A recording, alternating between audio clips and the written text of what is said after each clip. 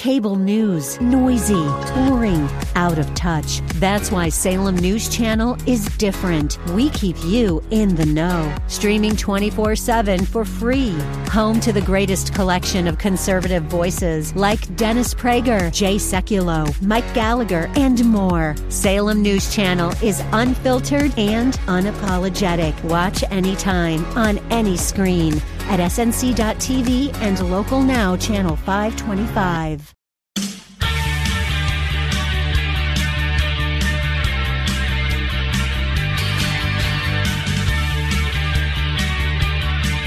Welcome back to the Dan Proft Show. Back when America's chief threat was the Soviet Union, it was the Soviet Union and trying to expand its empire and influence the world over, including into the West, and handcuff America. They would do so with economic aid and weapons. Now are we in a period in the 21st century world where it is a Sputnik and Sinovac, or vaccine diplomacy, the means by which America's enemies, both Russia but particularly China, seek to extend their influence in the West. For help in exploring that question and the implications of the answer, pleased to be joined by Cindy Yu. She's broadcast editor and China reporter at The Spectator, also host of the Spectator's Chinese Whispers podcast. Cindy, thanks for joining us. Appreciate it. Hi there. The vaccine diplomacy, the Wall Street Journal had a piece, I know you've written about it in The Spectator, Wall Street Journal, too, taking notice of this over the weekend, talking about how China is trying to position itself as a white knight in the second world and developing world with respect to gifting doses of its vaccine to those countries. And this vaccine diplomacy is not just the Chinese Communists' fullness of heart. This is not just a humanitarian effort. This is a political one, isn't it? Yes, absolutely. I think that China is not doing this for humanitarian reasons, although, of course, all the regular arguments about the world getting herd immunity faster being good still applies.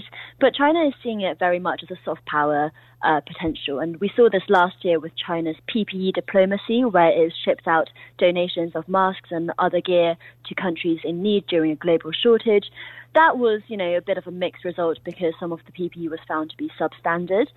Now vaccines are, the next big thing because Pfizer and AstraZeneca, these big Western companies, they're doing very well, but they're supplying mainly Western countries. And those developing countries who have put orders in probably won't be expecting them until later this year. Places like Mexico, for example, started the year having Pfizer vaccines, but then supplies dried up across the world, and they've had to turn to the Russian vaccine. So it's a very powerful diplomatic tool for great powers to be getting their hands into. And the advantage for China is that it's currently not vaccinating its own people at the breakneck speed that it could be doing, which means that a lot of its vaccines can be exported abroad. And this is what China can get away with, so to speak. I mean, this idea that they put their citizens in a inferior position to the rest of the world because politics is their aim, not serving the Chinese people. And so this presents a real challenge for the West, the U.S. and the U.K., as you mentioned in your piece in The Spectators. This is something to worry about, is their ability to befriend and establish beachheads in places like South America, which is what the Chinese and the Russians are doing. Yes, exactly. And I think what's interesting about the story is that, until maybe early February, a lot of people and politicians certainly weren't really talking about it. Obviously, last Friday we had the G7 conversation where Boris Johnson, the UK Prime Minister, was talking to Joe Biden and other world leaders about donating vaccines. But until then, the developing world hasn't really been on top of the Western radar, and which has left a gap for China and Russia to slip into. Now, when it comes to China not vaccinating its own people, I would say it's a bit of a more balanced picture than China putting others above its own people. It's more that because of its zero COVID strategy of how strict these border controls are, there is very little COVID in the country, which means that people themselves are not very keen to be injected with these quite speedily developed jabs anyway. So there's no clamour from the bottom. And I think if there were, China would find itself in a much trickier position with exporting literally hundreds of millions of doses. Okay, so you just nail people in their homes. You should subjugate them, and this is a way where you don't have to hear field complaints or any uprising for vaccines as the rest of the world is getting vaccinated. Then they spin their propaganda that we were on the preventative side for our people and we performed so much better than the Western world, and now we're helping the Western world because this is why we should be the world's global superpower. Yeah, I mean, I think that there's a lot to unpack there. I mean, first of all, it's not just propaganda that China has done better in the COVID pandemic than maybe perhaps America has, and certainly from where I sit in London, certainly better than the UK has.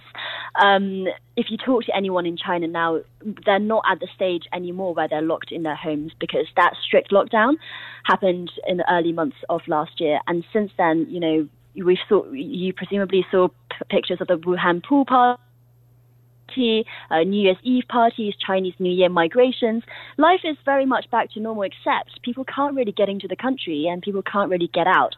So that's the entire country is in a bubble at the moment, as it were. But with respect to what we understand about the incidence of cases and hospitalizations and deaths, I mean, how much can we rely on the data that is being put out by the Chinese Communist government? Sure, it's an incredibly valid question, and I do think that China clearly has been manipulating the numbers. When we're looking at Wuhan, in one day the death toll doubled because they changed the way they defined a COVID death, right? So clearly the party has a hand in these numbers. That's definitely true.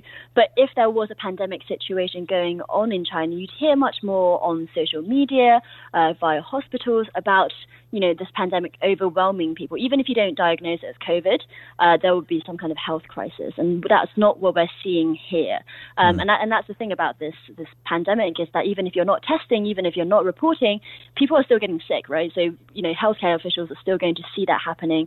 And we're not seeing that at the moment. Now, of course, it could be huge-scale asymptomatic infection or whatever it is, but certainly the health system is not being overwhelmed in the same way that it was in Wuhan in January. How did you interpret the WHO pronouncements about where this virus may have started and the suggestion that it was unlikely to have originated in that Wuhan virology lab, something that runs counter to what Matt Pottinger, formerly the State Department of the Trump administration, and others have suggested the evidence suggests?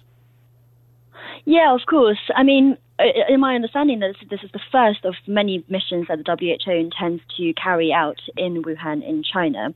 And I wasn't on the mission, but there's been some mixed reviews coming out of it. Peter Daszak, who is one of the leading epidemiologists who was on there, claims the Chinese side were very transparent. On the other hand, you've got Dutch scientists who are on the mission who say that they weren't, and they try to foil them at every step. So it's very hard to know just how much the Chinese were cooperating. Certainly, we do know that they weren't allowed to go into the Wuhan lab that is in question. But, not being scientists, it's very hard to know why the WHO justified not, how they justified not looking into that lab further based on just genomic data. So that's incredibly hard for outsiders to commentate on, unfortunately. She is Cindy Yu, broadcast editor and China reporter at The Spectator, also host of The Spectator's Chinese Whispers podcast. Cindy, thanks for joining us again. Appreciate it. Thank you.